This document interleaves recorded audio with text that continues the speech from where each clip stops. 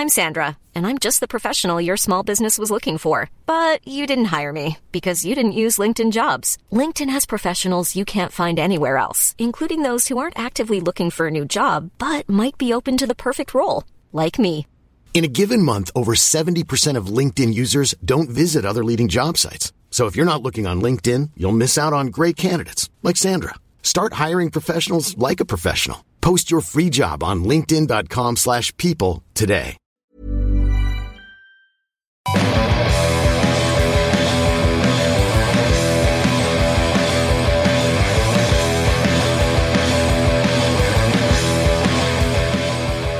More cup victories to talk about on this week's Wise Men Say podcast. Just what is it about them that makes the lads tick? We'll be speaking about that and more with James Hunter, Sunderland reporter from the Evening Chronicle. Press conference today, James? Yeah, been down there today, seeing Gus today. Any good? Yeah. He's, like I said a bit earlier, you know, he's being asked lots of questions about the Arsenal game, but we all know that really everybody's interested in Man City. Well, save any info you have for later on in the show. Chris Weatherspoon from the Roker Report probably dragged himself from a pub to be here. Chris? Spot on, to be honest. You've got it. Even though it's a Thursday afternoon, we've all got work tomorrow. Yeah, there's never a bad time for the pub, is there? You're very interesting. I find Chris's alcoholism very interesting. Because it comes across as, you know, a very intelligent Chris. You're a very creative writer and stuff, and you work in accountancy, don't you? But you had this laddish behaviour on the drink. Are you just covering all bases? Is it an intervention or a podcast? You're covering all bases until you find yourself a suitable wife or something. Well, I'm glad I turned up now, Stephen. Thanks very much for this. Sorry, I didn't mean to get off on the wrong foot. But right, loads to get through tonight. Drunk mind, he'll kick off. Loads to get through. Southampton, Arsenal, and a question of the week that has a prize. This week, I'm Stephen Goldsmith, always. Gareth Barker's here. Gareth, you looking forward to that question of the week? You appear to be very enthused. I'm not indifferent. No, that's not the mood we got James when we came in, was it? No, he was dancing on the ceiling. Right, lots to get through. I've been in the pub as well. It wasn't a question of the week. I know, we should all get drunk and then do one week, actually see what happens. Well, I'll tell you what'll happen if you'd... Go on then. Well, it'll be bad. Oh, even there we go. Even worse. Even worse. Right. Yeah. Okay. Let's get on because we've got loads to get through. Southampton game. Gareth, start with you. Good, solid win. Look comfortable all over the park. We'll come to formations just now, but a cup performance again that sort of makes a mockery of our league position. We'll keep seeing this. I know we would be better off in the Premier League if it had started since Poyet came, but still, you know, this is a mental thing because we look so much better in the cups at the moment, don't we?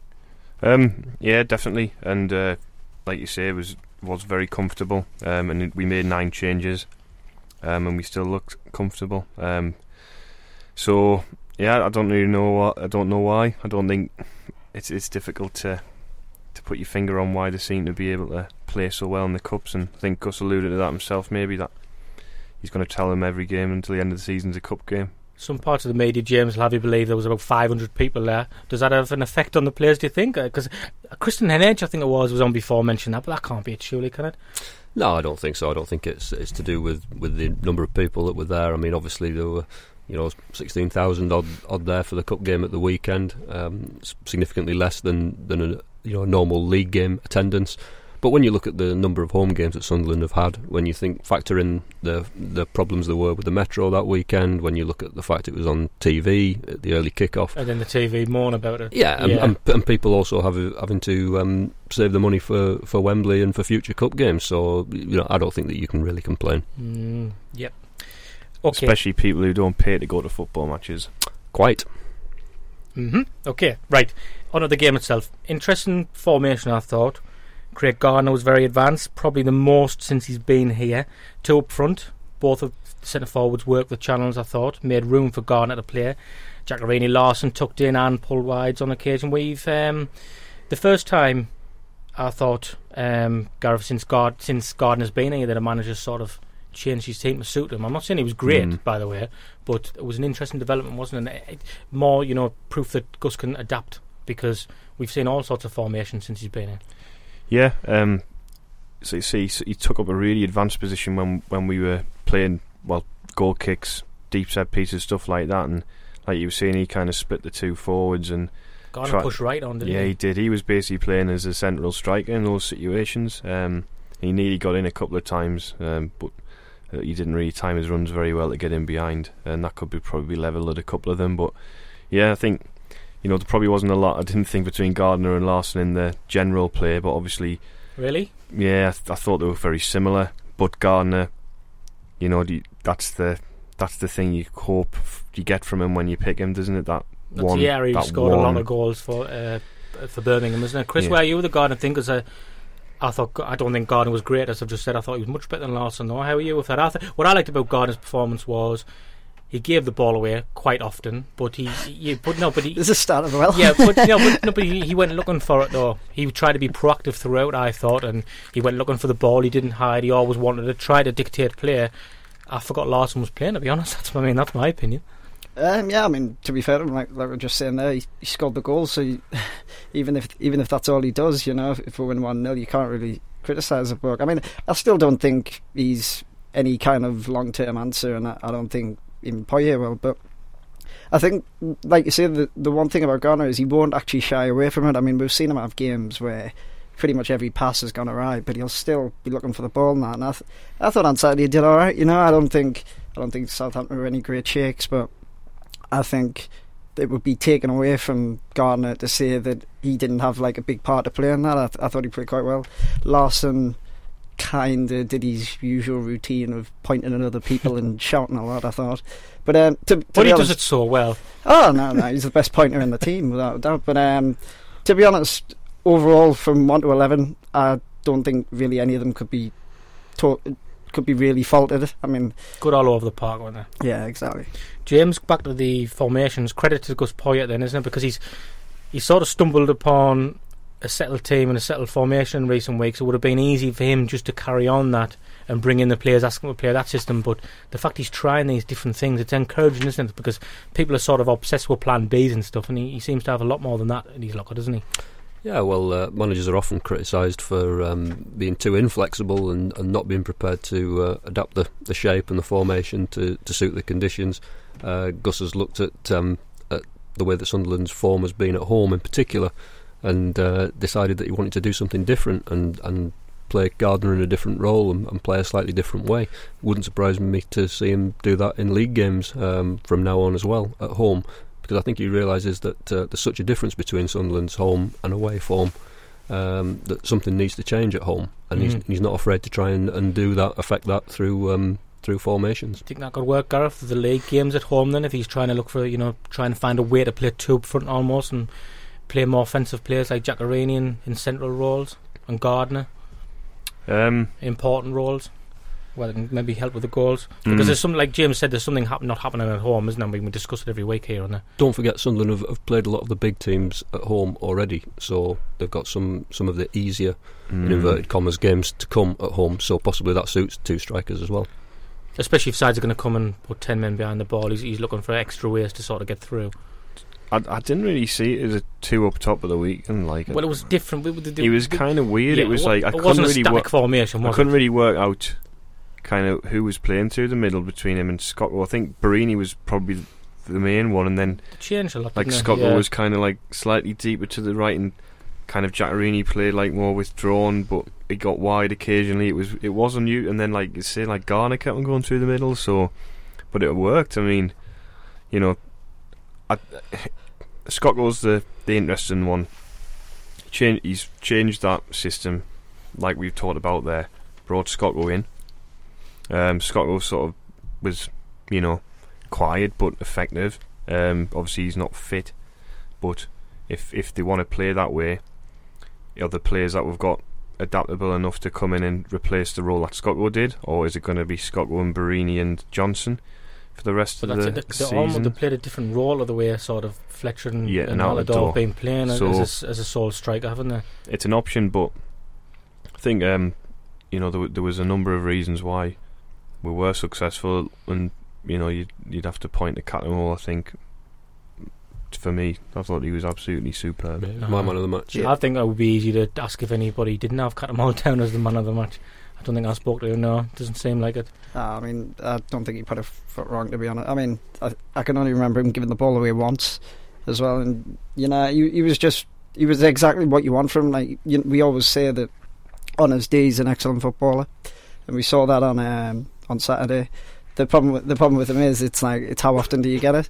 But I think somebody pointed out to me, I hadn't really thought about it, but bringing Bridcut in, everybody's kind of taking it as a given that it's going to be Bridcut in the side. And you have to wonder whether on some level Catamall's thinking that as well, and this is boosting his performance level. Well, Poyet almost said it originally, didn't he, James, before when we looked like Catamall might leave, he said he was looking forward to the two of them competing for that place. I don't want to go over all ground here because we've spoke about this a lot, but then since he's sort of had a change of heart and says he might need to play the two of them together, so it's something that could work, isn't it? And like Chris said, that's all players can do. I mean, it's a cliche for you. It gives a manager a nice headache, doesn't it? Yeah. I mean, I think there's definitely a role for Lee Catamall within the squad, and you know, in some games, in certain games within the team. I mean, he was fantastic against Southampton, as we were saying. I think you will. You would normally see him, you know, stay in the side against Arsenal this weekend, but I would be surprised if he does. I think that you know, with the way that things are going to be with Liam Bridcut cup tied, he wouldn't surprise me to see him held back for the cup final. That's interesting. You wouldn't want him sent off or injured or anything of that nature and leave you without Bridcut and Catamall for the final. Well, we will speak about Arsenal, so we'll definitely come back to that point because it's a fascinating discussion, that one. Talking about other players, Gareth, I thought. I mean, I know I read your ratings in the Rock Report, and I'm not sure you entirely agree. I thought Saluska had a good game at right back, which is probably just what Phil Bardsley needs, because I've spoke a lot about how I don't like Bardsley playing in his comfort zone, and at the moment, because of the way everything's happened, it's sort of elevated him to a new level this season. Saluska pushing him can only help that. Yeah, I thought Saluska did fine. I didn't criticise him. I couldn't remember. I didn't criticise. I didn't criticise any of them apart from Conor Wiggum. But I thought, you know, Saluska, you know, yeah, he was. You know, it's the issue with his technical ability on the ball. That's the problem in those tight areas. Sometimes when he gets into a crossing position, he kind of seems to take him an age to sort his feet out to get the ball in, and sometimes amount of times the ball goes out of play before he can get a cross in or something like that, or he gets closed out. But you know, we quite liked Saluska at the start of the season. I just don't think he's suited to the system. But I thought Desena did quite well at left back as well. I know a few people thought he was terrible, but I thought he had a decent game for somebody who hasn't played in months. He got leggy towards the end, didn't he? Somebody else, Chris Virginie, impressed. Santiago Virginie, centre half. Looks like because I think there was a lot of worry about can he adapt to the Premier League and all this, but he looks apart, doesn't he? Yeah, no, I thought he looked spot on. What I liked about it was he never looked kind of under pressure, sort of thing. He always, and I mean, obviously, this is why Poyet's saying, this is why Poyet likes him. He's comfortable with the ball at his feet, which, I don't take away from John O'Shea. I think he's a cracking defender, but the one thing he'd say is he doesn't always look comfortable with the ball at his feet. And I think just the contrast there. I mean, Virginie, I don't know the statistics on it, but I doubt he gave the ball away very much, if at all, when he was playing along the deck. You know, and I think it all just plays into what Poyet's tried to bring in since he came here, which is basically, we'll get the ball, okay, we'll just knock it around at the back a bit, we might not really go very far, but it kind of takes the pressure off, and he can keep the ball perfectly well, you know, and it eases any pressure that we might be under. More competition for players as well, James, because O'Shea and Brown, before Virginia arrived, you know, they'd sort of fended off any competition from Roberge and Diakite, hadn't they? So that's nice again now if there's three of them and you could pick two from any of the three. That can only be a good thing as well. Yeah. I mean, I think it's fairly clear that O'Shea and Brown are established as the first choice back pair. But Virginie certainly pushing hard, and he's a good deputy to have. And then you've got, you know, Roberge further back, obviously. But I was impressed with Virginie. I have been in each of the three games that he's played so far. I know one was against Kidderminster in the Cup, and that's a little bit hard to judge him on that. That was his actual debut. But I was impressed with him. But I guess we'll know more when we see how he performs against Arsenal. I think what you could say about Virginie in the Kidderminster Cup game, if you're going to look at it in isolation, know that was his first game in English football, but you know, he was intelligent, and there was at times where he thought he went into space, played further forward almost, because there was no real threat, so he decided to carry the ball into midfield and make an extra body in there, stuff like that. So he's obviously an intelligent player, and I think he's shown that, and he knocks a few decent long passes. Could you say Poyet paired him with Brown, perhaps? At the moment, no, but maybe next year there'll be more competition. How old will Brown be next year? About 45? 35, will he? 35? Yeah, something like that. 34. O'Shea, what, 33 maybe? How old is O'Shea now? Yeah. He's my age, older than 33, that. 33. Yeah. So really old then. Feel like it. He looks younger than you, though. Yeah, Steve, well, I've got to say. Thanks for that. All right, Chris has had his turn. Now it's me. We'll move. I'll think of something. Right. I think the last person to mention then are the players who came in with the fringe players, as they get called now, don't they? It was Emanuele Giaccherini, Gareth. We've spoke about him a lot playing in the centre. Again, you were saying there you couldn't always work out what the formation was. Giaccherini, I was trying to watch a lot, especially the first half, trying to figure out where he was playing, because he was central sometimes he was going to the touchline, but whatever it was, he had more of an impact, didn't he? Yeah, it was good. Really impressed in the first half. I thought probably, aside from Cattermole, first half, I thought he was probably our best player alongside him. Which is encouraging, because the Kidderminster game, he was very off colour, and you just wondered whether it was a mental thing, as if he'd sort of accepted his fate that he wasn't going to get a game here. So it was encouraging to see how sort of focused he was and how proactive he was. I think with Giaccherini, often it's his decision making that's a problem, and it was better at the weekend. I think that's people talk about pace in the modern game being key and stuff like that. I think decision making is the thing, and I think he's quite guilty at times of making too many bad ones when he gets in good areas. But he might have had a goal. Actually, had a good run at the box, didn't he? And I think Garner took it off his foot. Speaking of decision making, that wasn't the best one for me. That was a funny one. That one wasn't. I think I suppose that depends where he was sitting on the ground. He had a bit of a falling out after that, didn't he? How that one looks, because he was cutting on with his right foot a lot, Giaccherini, wasn't he? I'm not sure if I've noticed him do that as much. He's right-footed, didn't he? Yeah. For me, that was quite clear, because when you looked at the replays of it, he had loads of space to take it on his left foot, but he didn't fancy his left foot, so he took it on into traffic on his right, and then they got in each other's way. He should have gone with his left foot. I mean, the reason I know he's right foot, I haven't just noticed he's right-footed. What I mean is, I didn't notice in earlier games that he had to do that. Or was he? Have I just noticed? Do you not think it's a confidence thing as well? Possibly, yeah. I mean, to be honest, we keep hearing his agent saying how much he's enjoying it here and stuff, but I really wonder, how can he be at times? That's why it was a nice surprise to see his performance. Exactly. So, I mean, there's obviously a player in there. I mean, I think what we kind of need to remember is the circumstances he's joined in haven't been ideal, let's be honest, with all the hoopla at the start of the season and that. And I think, I hope he gets time, because obviously there's a player in there, but it's just, is he going to show enough to Poyet to prove that he can play in the system without kind of negating the rest of the side, and B, like we were just saying, that his decision making is good enough. But Poyet, I suppose, it comes back to what we were talking about before, James, doesn't it? Poyet, he's going to have to try and find some formation systems to make the likes of Gardner and Giaccherini fit in, because we do have a lot of games coming up, and you've got to look at the fitness of the players, and if you need to change things entirely for one game, I suppose a cup game is the right time to try those things out. Yeah. I mean, there are going to be games when Sunderland can get down the sides and attack wide, with Johnson and Barini, and then there are going to be games where they need to go through the middle, and Giaccherini will be more suited to that, I think. And there are going to be different. It's horses for courses. And also, don't forget, Sunderland have got an awful lot of fixtures to play and to squeeze in. So all these squad players and, in inverted commas, fringe figures, whatever you want to call them, are all going to have to play a part. Particularly if the FA Cup run continues as well. As we all hope it does.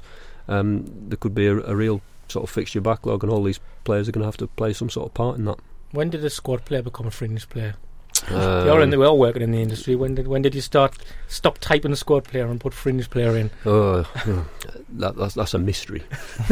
Just one of those seamless transitions. We're going to talk about Wigan. If you would like to talk about Wigan, I'm just curious because it's an interesting point, because I noticed you gave him a low score for the Rock Report thing. Was it mainly because of your selfishness? Yeah. Right? Very much so, yeah. So we're having a big chat about Wigan. Well, no, I'm just curious. Like a Q&A. I'm just curious that what other people thought, because I just thought I was really disappointed that I think he did some good things when he was on, but he's got to learn. I think he's got a problem to be honest. Like, I do, but like, you know, like he's an experienced player. Like, I know he's young, but he's been playing. And I just think when he does what he did there, and people saying, well, he wants to impress the manager. Well, why not shoot from 40 yards? I can see sort of where other people are coming from. I can see the argument to that is that a lot of the problem people have had with Wickham, a lot of the criticism he's received is because people are saying he doesn't do enough. He's inconfident enough, proactive enough on the ball. So I think, you know, he went on a fine dribble, didn't he, to get himself to that point. He should have passed the ball then. I'm not sure I'm prepared to criticise him too much if that's something people have been asking him to do recently, and he hasn't showed that. I think Gareth's shaking his head. What do people think? I think sometimes you're damned if you do and damned if you don't, aren't you? I mean, as you say, he went on that fantastic surging run.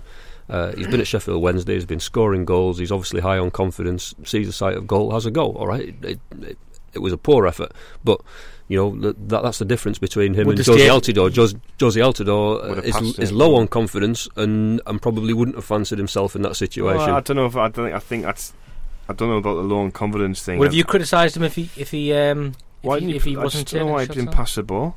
Like, it's one thing if you like. But is he the only centre forward you'll see in most games who wouldn't do that? I think it's a common problem, isn't it? I mean, I do see where you're coming from. I think not many people disagree that he should have passed it, but I can see why he took it on. You know, he's a striker, like we're just saying. He's just come back from 60 yards out when he's turned him. And he's in, like Barini's in. And like, it's fair enough if he's 25 yards out and he turns and he's got a pass on and he decides to take a shot. But he's got 40 yards of thinking time when he's carrying the ball, and the better option. He had a better option to his left, better option to his right, and he took the greedy option. Selfish. And then if they go up the other end and score, he's responsible for that. I remember we played Villa in the Cup. Gareth's not happy about this. Remember, I just like, you know what? He's off on one here, isn't he? He's off on one. Do you know Arsenal? Wenger.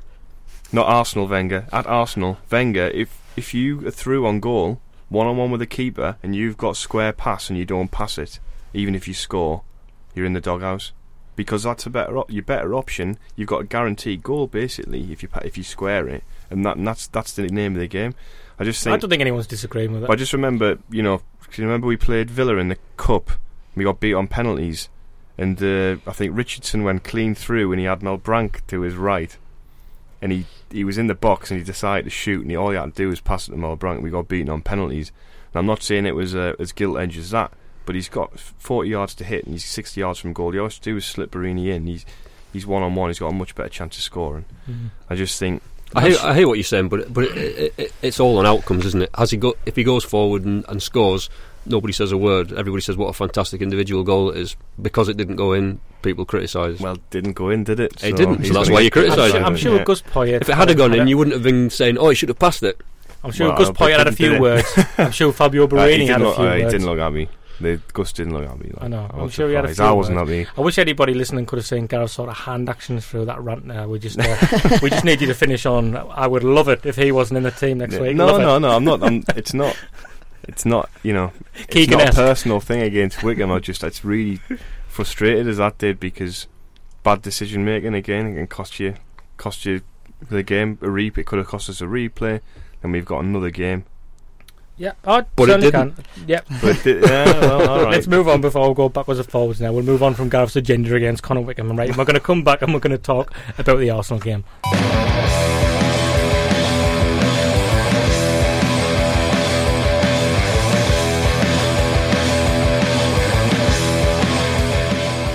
Okay, Arsenal now. Nice easy game before the Cup final. We do have Andrew Mangan from arsblog.com on the line. Before we get to Andrew, Gareth, it's hard not to sort of take your mind off the Cup final, isn't it? We are thinking about the games we have, the form we'll have going into that game, like we wouldn't do if it was a league game perhaps. I'd have rather had Fulham away for that kind of result we got down there. That isn't going to happen. But I suppose is one way of looking at it, that the players could at least get into the mentality of playing against a top side beforehand. Never really. I'm just trying to look for positives coming. I need something here. Never really thought about it that way before. Shall I pass it on to someone else and come I don't know. I think to talk about a game that's got nothing to do with any of us, watched the Barca-Man City game and kind of felt as though watching Manchester City that they kind of played like a lower-ranked team against a top-ranked Premier League team, and they kind of played the name on the shirt and they didn't play their own game. And I just think that the occasion, not the game. Well, they did. Yeah. I mean, they played Barcelona. They didn't play as Manchester City, and I just think we've got to made us think about the cup final, thinking, well, you've got to go and do what you're capable of. Do the positive things that you can do, and they'll have to do that at the weekend. So and it's going to be really difficult because Arsenal's home record's very good. I think it's a good thing though, James, to play a good side like that away from home, because let's be honest, Man City in the cup's going to be hard, so Saturday is going to be hard. Yeah. I think it's a great game for Sunderland actually ahead of the cup final. Much was made last week of the Manchester City League game being a dress rehearsal for the cup final for Sunderland, and of course that game was postponed in the end. I think in actual fact this is your dress rehearsal. You're away from home against one of the elite Premier League sides on a big pitch, against a team that will play in a similar kind of style to Manchester City, play a similar sort of game. It's a chance for Sunderland to work out how they're going to compete against Manchester City, and I think Arsenal in that regard will be excellent opponents. I definitely think Gus Poyet will be sort of hammering that home to his players this week for sure. Andrew, I'll come to you now.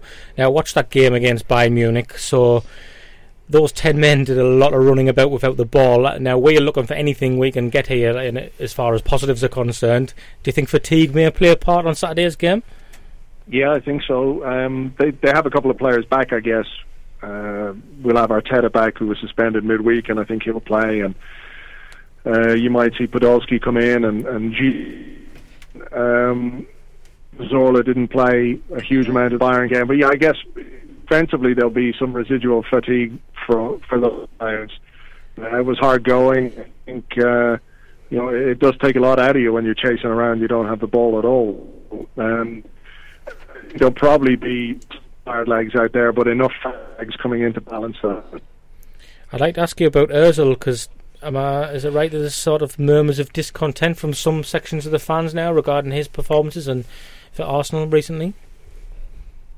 There's always people miserable about something, isn't there?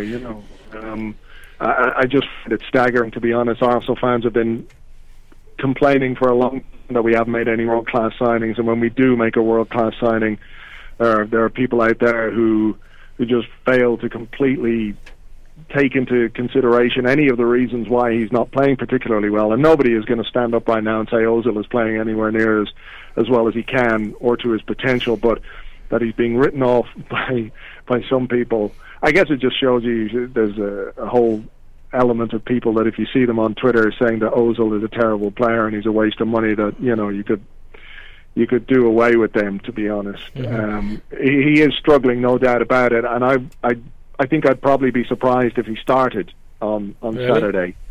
Yeah, I think the manager might just take him out of the firing line a little bit.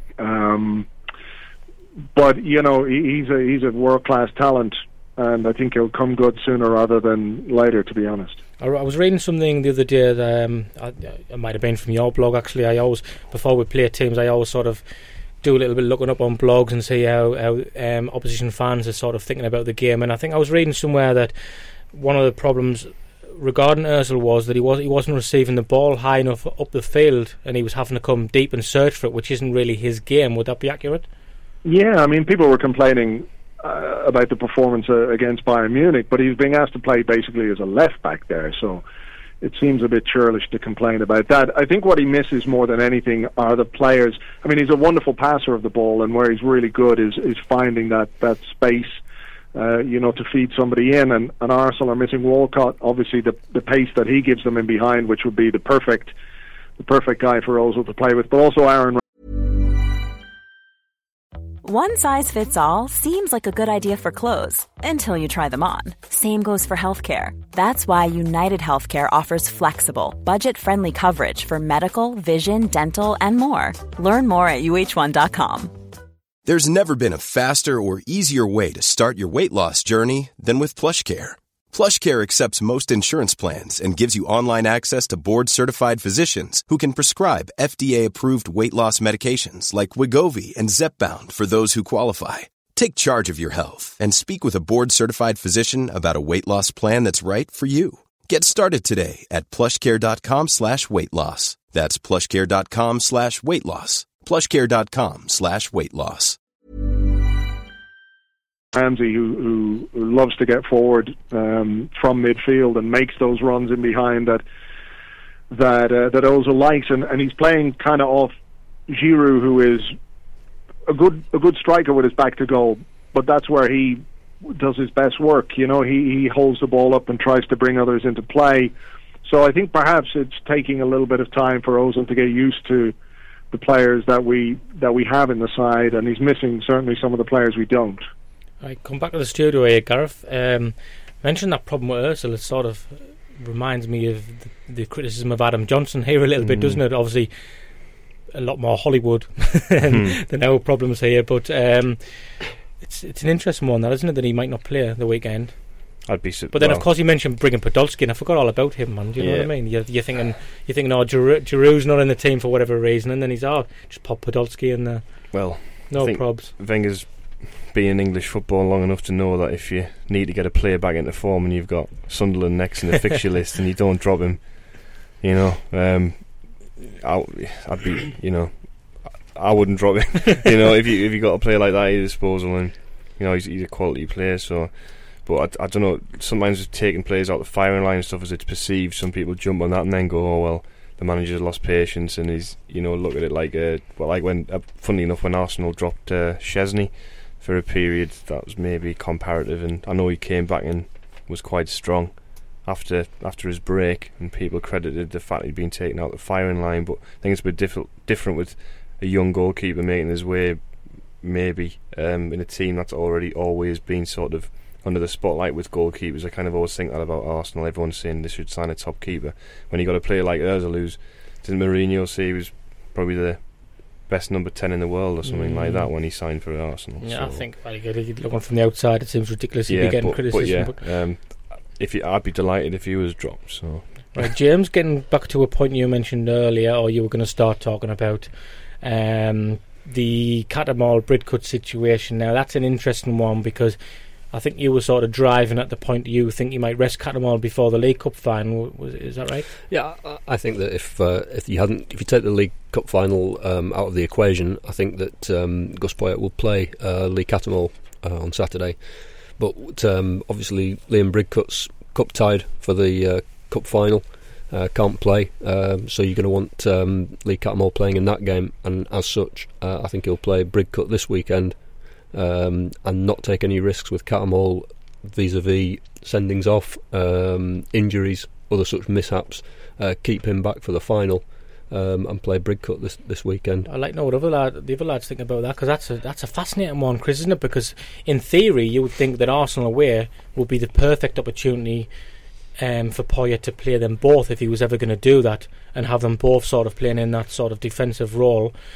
But as James said, Poyet will say he hasn't got one eye in the final, but he inevitably will have. So how do you see it? How do you think he'll call it? I think it could go either way, really. I mean, one of the things I look towards is you think about Poyet. He's quite a progressive manager. He's not. We've never really seen him go out and say, right, we're going to sit and defend. So it wouldn't actually really surprise me if he turned around and just played Catamol, and he kept that ticking over for the final. You don't want to take that momentum into the game. Yeah, exactly. I mean, Catamol had a really good game last weekend, and obviously you'll know that it's his place to lose in the final, because Bridcut can't play. So it's going to take a lot. But I just think, I think keeping that sort of momentum going could be quite a crucial thing, because especially with a player like Catamol, we know how up and down he can be, and you wouldn't want him coming in cold to like a cup final. And I also just think, with regards to like playing the two of them, I think Arsenal have had a lot of big games recently. They've played Liverpool twice, they played Chelsea, they played Manchester United, they played Bayern Munich. They're coming into this game against us, and you look at them and you think, are they a bit wounded? Are they going to be that sort of team that comes out and really gets at you? We're saying that Ozil's out of form, and I think, to be honest, I think us going there and trying to defend would possibly be the worst thing we could do. Well, Poyet hinted this week he won't do that. So just before we move on from onto that, end up on this conversation, Gareth, like say you think, because that's two opposing opposing theories there regarding Lee Cattermole Bridcut. How would you call it? I'd put Cattermole and Bridcut and Key in the middle at the weekend. So we've got three different opinions on where things can happen. Just think if he's in form and he's available, then you pick him, because I wouldn't be resting people and stuff just in case. I mean, the game in isolation, the Arsenal game, is a very important game. If you can put it in isolation, if you can put this game in isolation, see what James is saying. But then, I don't know. I just think I'd put them both in. I'd put them in together, because, like you say, they might be, struggling for fitness, maybe, especially playing running. Like you say, they did a lot of running without the ball. Do you think, Gareth, if he plays Cattermole at Arsenal, do you think if he was sent off or if he was injured, do you think people would then criticise him for having played him when you knew he'd be without Bridcut the following week? Criticise Cattermole for getting sent off. I don't think. Of course they would. But what about the manager? I don't know. Do you think also that it might affect Cattermole's game, knowing that it would rule him out of the cup final? I'd like to hope that wasn't the case. To be honest, by the same token, you could say that if he leaves Cattermole out, does Cattermole not turn around and think, well, hang on, does my manager not trust me to go out there and keep myself right? I think at the end of the day, we all know what Cattermole's like, and he knows better than anyone what he's like. And I just think, from what I've seen anyway, I think Poyer's the kind of guy who'll turn around and say, you know what, you're your own man, you know what you got to do here. If you mess it up, on your head, be it, sort of thing. He misses a cup final if he messes it up. If there's a motivation not to mess it up, then that's it. I know what you mean. I think if you have to go to a player and tell him you're going to leave him out of an important game like Arsenal this weekend, probably the sweetest pill you can possibly give him is to say, because I'm playing you in the cup final next weekend. That's a fascinating debate, this one, isn't it? Who thought a Lee Cattermole debate could have been so lively? Andrew, you think you've got problems down there? Does this game worry you at all? Because as we've mentioned, I mean, people suggested, certainly the widespread media suggested that Arsenal would fall away at some point. I think it's just because we're all used to them doing that in recent years, but they've lasted the pace up to now until recently. The result against Liverpool and Manchester United obviously disappointing. Bayern Munich now looks like that time might be over. Is your season in danger of unravelling somewhat? It's got the potential, all right, but I think this was a really difficult period with Liverpool twice, Bayern Munich. The Bayern Munich game was lost in fairly I wouldn't say exceptional circumstances, but it wasn't like it was 11 against 11 and Arsenal got pounded. And then I think where you had Manchester United in the middle of that after a pretty terrible 5-1 against Liverpool, so there was a bit of consolidation. I'm always worried, about every game, to be honest, because we do have the capability of throwing things away or of being self-destructive at times, and that's something that we've got rid of for the most part this season, particularly at home. So I don't think any Arsenal fan will underestimate Sunderland. To be perfectly honest, we saw what you did to Manchester United and enjoyed that a huge amount. And you've beaten Manchester City, and you can't underestimate any opponent in this league. I was looking at something a couple of weeks ago, just looking back at the 2003-2004 season, and around this time there was Arsenal, Manchester United and Chelsea topping the table, and then Charlton were somewhere in fourth, but there was, even at halfway point in the season, there was a 12-point gap back to everyone else. I think the top teams have not, I won't say got worse, but there's more of a level playing field in the Premier League than there's ever been. I think anybody can beat anybody, but in terms of a team that's looking to go on and win the title, or at least challenge or continue to challenge for the title, I suppose a home game against Sunderland is one that you would expect them to win. I think as well, Andrew. You may have won only one of your last 4 league games, but you're only a point off the top of the table there, and you know that you've got Jose Mourinho rattled when he starts having a go at your manager. It's very true. Yeah, and it's enjoyable. Yeah, he wouldn't bother if he didn't consider Arsenal a threat. So yeah, look, it's the best position we've been in for probably 5 or 6 seasons. There was a 2007-2008 season when we really should have won the league, and there was the injury to Eduardo, and the team kind of fell apart after that. But we haven't really challenged until until this season. And there's a lot of fear, a lot of residual fear, and you don't have to scratch too far below the surface to get a lot of anger and resentment and everything after a bad result. But I look at where we are, and I'm really quite happy, to be perfectly honest, because of the way the previous seasons have gone. The striking situation, I think, at the moment, an interesting one. And is just to clarify before we go on, is Bentner injured?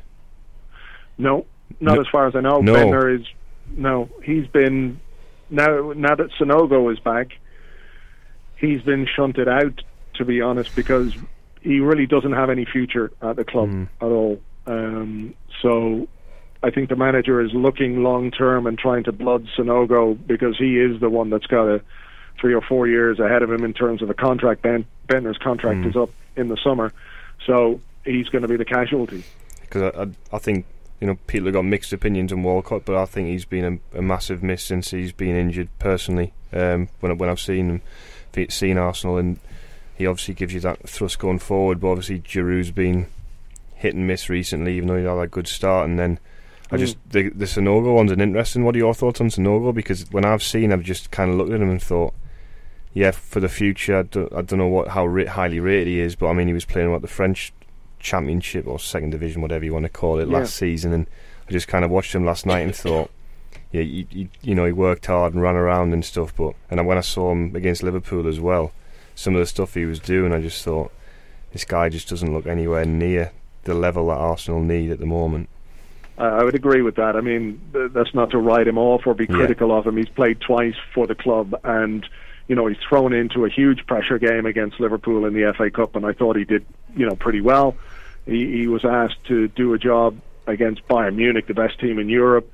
Again, he did pretty well. I thought he started the game quite well and had a decent effort on goal. But, it's too much to expect from a young player like that, to throw him in at that end. And, there's Podolski there, there's Giroud there, and people will say that if Arsenal are playing Sanogo against Bayern Munich, it's an indication that they should have bought somebody in the transfer window. But he's obviously a player they think highly enough of to throw him into situations like that, but you'd be hard pressed to make the case that he's ready for them just yet. He just didn't look quite there. That's why I was surprised. I thought, well, if it's the alternative to Giroud, for whatever reason that may be, well, he's been dropped. If it isn't Bentner, I thought, well, he must be out. But I guess that makes logical sense in one part, that you're looking at the future with Sanogo, but like you say, 2 massive games in a week, and obviously you're trying to compete. You're in a good position in the Premier League, but like you say, it's tight at the top, so it could go either way. Then you're in the later stages of a cup competition, and there's you can't obviously write Arsenal off because they went to Bayern Munich last season and won 2-0, didn't they? Did they? Yeah, they did. Yeah. So that's a possibility, and you just don't know. But you had a good opportunity to get a result at home. If Ozil had scored a penalty, would have helped. But I was just a bit surprised that he went with Sanogo. I'm just a bit of a shock, really. I'm not criticising Sanogo as a player, because, like you say, he's a young player for the future. But it's a really surprising decision in 2 massive games that he's gone with in a key area, the pitch that Arsenal have been heavily criticised in all season. Yeah, I mean, the first one you could understand if he wants to play him in the FA Cup, because he wants to keep Giroud fresh for Champions League. Fine, you can understand that, but to keep him in the team against Bayern, and it's not to suggest that he's in any way culpable or responsible for Arsenal not getting a result, but it's still a brave decision by the manager, and maybe on one hand it speaks to the faith that he has in him and his talent, but on the other, you can't help worry or wonder if there's just something behind the scenes that's made him make that decision. It's not necessarily because Sanogo was the best player that he had available on Wednesday night. There's other things going on, perhaps. Will he retain his place at the weekend, Sanogo, or will he go with Giroud? I think he'll put Giroud back in. That would be typical, wouldn't it? Come back and score a hat-trick. Those things happen. Before we get score predictions, just mention something quickly, Chris, you touched upon there. Be suicidal to go there, wouldn't it? And sort of try and soak up pressure, wouldn't it, too? I mean, you've got to do that to an extent, obviously. You're not going to go there and dictate play, but Poyet has been speaking this week, said that he's going to try and get them to do that. There's a limit to how much Arsenal will let you do that, of course. Yeah, exactly. And I think, I'm not. We've just been saying there, and Arsenal seem a lot more mentally strong this season. But I still think, as Andrew's just said, you don't have to go too far below the surface to wonder, is there a bit of frailty there? And I just think if we turn up on Saturday and we set out our stall to defend, first of all, it doesn't really play into our hands because we don't really do that now. And when we did, we weren't very good at it. But I think, we just go there, we play if you look at our best performances, you look at when we played down at Old Trafford, we didn't go and kind of just say, right, you come at us and we'll hit you on the break. We actually tried to play football, we tried to get on the front foot. And I just think suicidal may be a bit strong, but I don't see why we should have kind of any fear to go there and try to put ourselves in the game. If we get played out the game by Arsenal, then so be it. They're 1 point off the top of the league and you kind of expect it, but don't go to defend and put George McCarthy in centre midfield to man Mark Fabregas. Remember that one? I'll try not to. I don't know if I want to win because I want to lure Man City in a false sense of security. So well, I don't think they're already terrified. Will be. I think we've lured everyone into a false sense of security in the bottom three. So. Right. Okay. Well, I'll go around everybody now and get a score prediction. So, Andrew, I'll start from you. A score prediction. I think Arsenal have been good at home. They control games well, and maybe you guys will have an eye on the cup final. So 2-0. That's been generous. Okay, Gareth. I'm going to say draw. Just got a feeling that one might nick a draw. Frustrating 1-1 for Arsenal. Chris? Unfortunately, I would probably agree with Andrew. I would say probably pretty tight first half, and then they score. We're pushing forward to get a second. So yeah, I'd say 2-0. James? I'm going to make it 3 2-0s. I think 2-0 Arsenal as well. I'm going for 2-0 as well. 4 then. I know. I'm going to stop going last in these because it always just sounds like I'm jumping on the bandwagon and piggybacking other people's score predictions, but it's definitely not the case. Let's hope they're wrong, of course. Anyway, okay, right, we're going to move on now to the question of the week.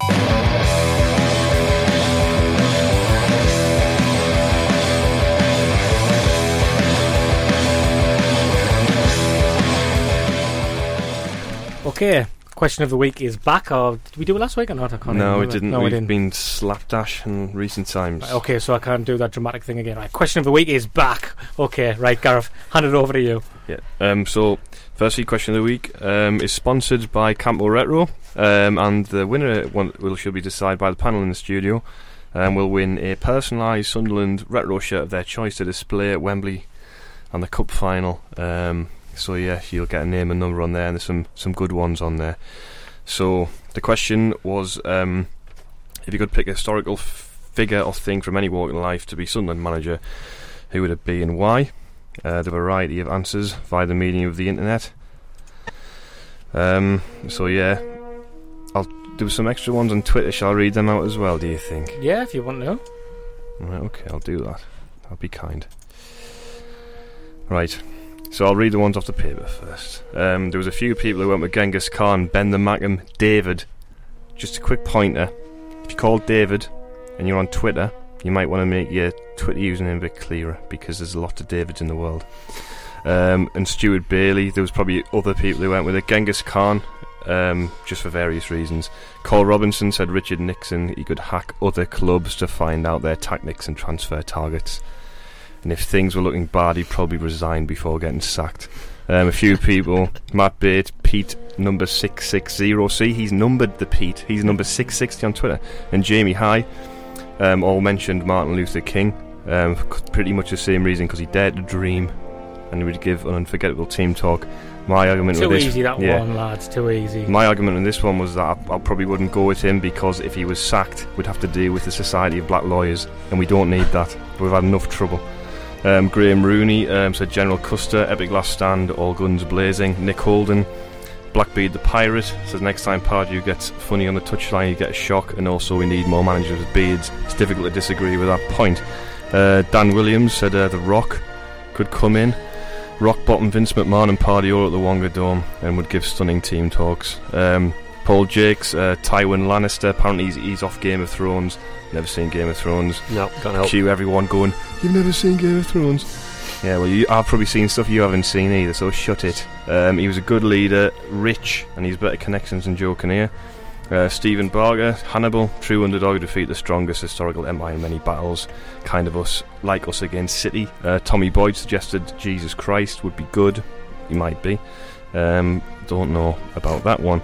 Howard Bywater, Henry Havelock, born and raised in Sunderland, and died whilst reliving the siege of Lucknow during the Indian Mutiny. I don't know what any of that means. I might have offended somebody.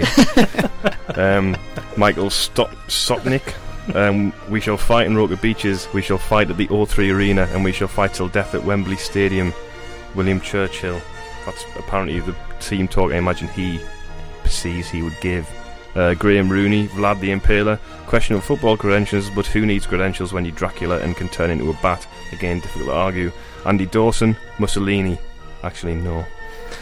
We've had that. Yeah, been there, done that. Ross Varnum Collier, Thatcher, she's used to dragging northern communities out of the pits.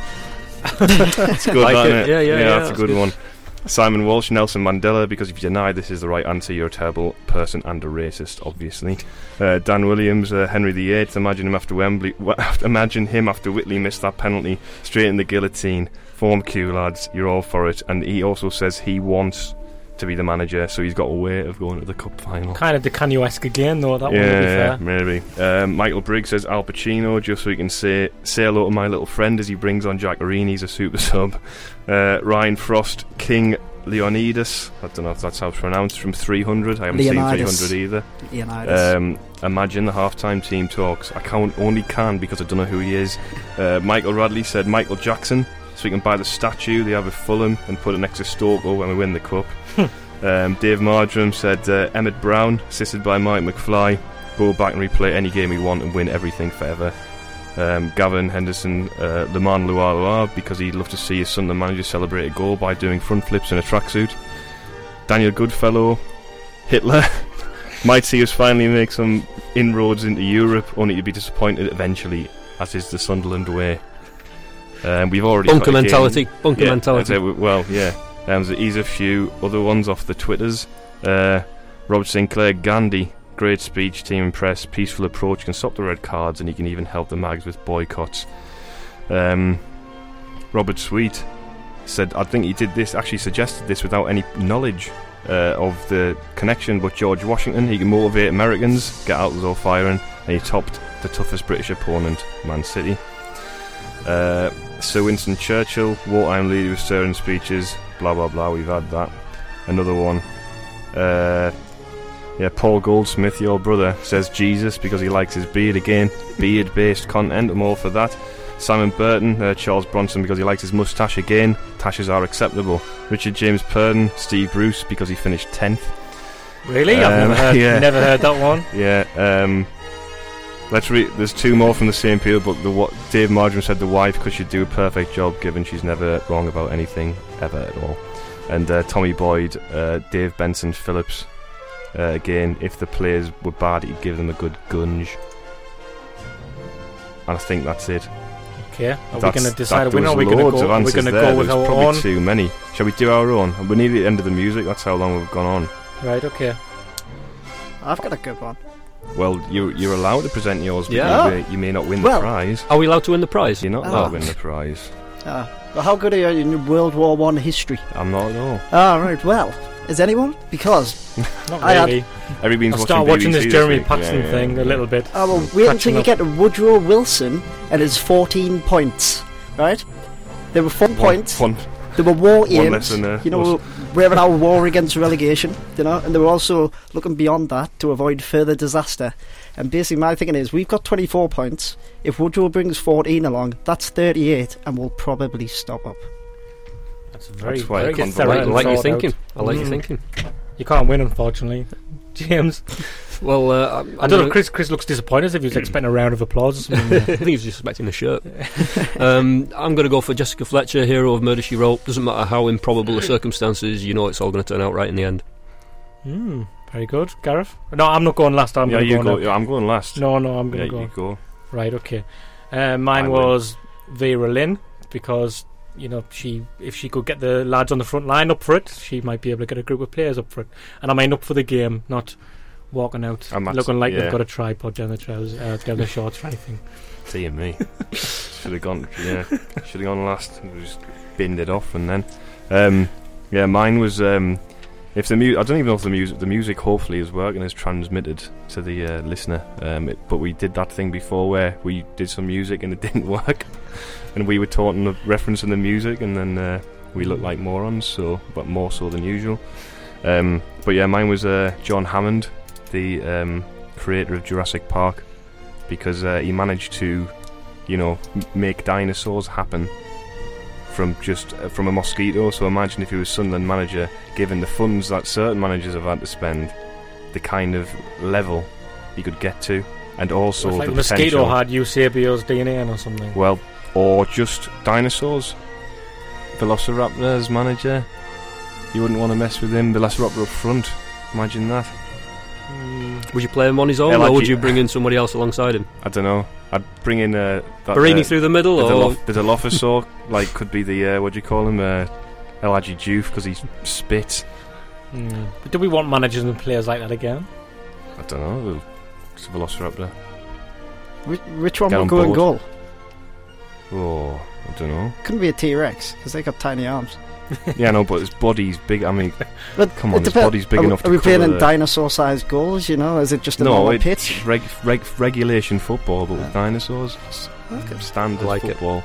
But I don't know if you could put just one of them, just like a Triceratops or something like that in goal, and just plant it in the goal, and then parking the Triceratops. Stop the music. Yeah. I think we've had enough there. We've had enough dinosaurs. We've gone too far on the dinosaurs. Stop the music. That's the equivalent of an Oscar speech going too far and the music cutting off. Right, and we're going to decide a winner now.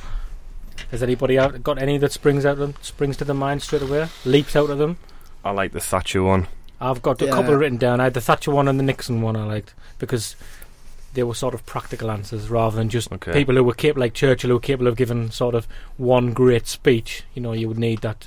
You need something. He did do other things, He did, but that was the example that was given. So, well, the one that stuck out for me is I thought Marty McFly, Back to the Future. There's been plenty of mistakes been made this season with Paolo Di Canio and Roberto De Fanti. I think time to go back and undo a few of those.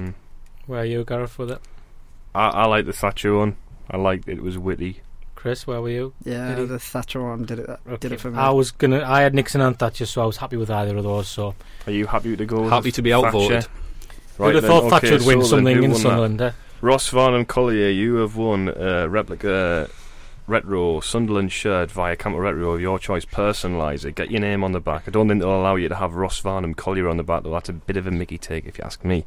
So you'll have to get an ex-player on there. But we'll be in touch with the details, and we'll sort it out with yourselves and Camper Retro and everything. So yeah, congratulations. We need to sort it out so we've got some audio, so like a canned round of applause. Yeah, we could just canned laughter and round of applause or something. Yeah, well done. Right, okay, live pod next Thursday. I think there's 3-ish tickets left. You'll have to go to the ISIS and get them, snap them up if they haven't already been snapped. When you say 3-ish, do you mean somewhere between 2 and 4? Because I think it was 3 and 4. Last week, and then between 3 and 4. Between 3. Well, somebody they might have all gone. That's what I'm saying. I'm not sure. There might be. Anyway, if you're coming along, be good to see you there. Yeah, there's nothing else. Come over and have a chat. That night, really, come over, have a chat. But feel free to buy me a drink. But yeah, that's all going to be obviously the cup final special. So we've got Gordon Armstrong, we've got Martin McFadden, and we've got Chris Young from the Sunderland Echo. So see you all there, and hopefully we'll get something in Arsenal. If not, we'll moan about it at the live pod next week. Thanks for listening. Over and out.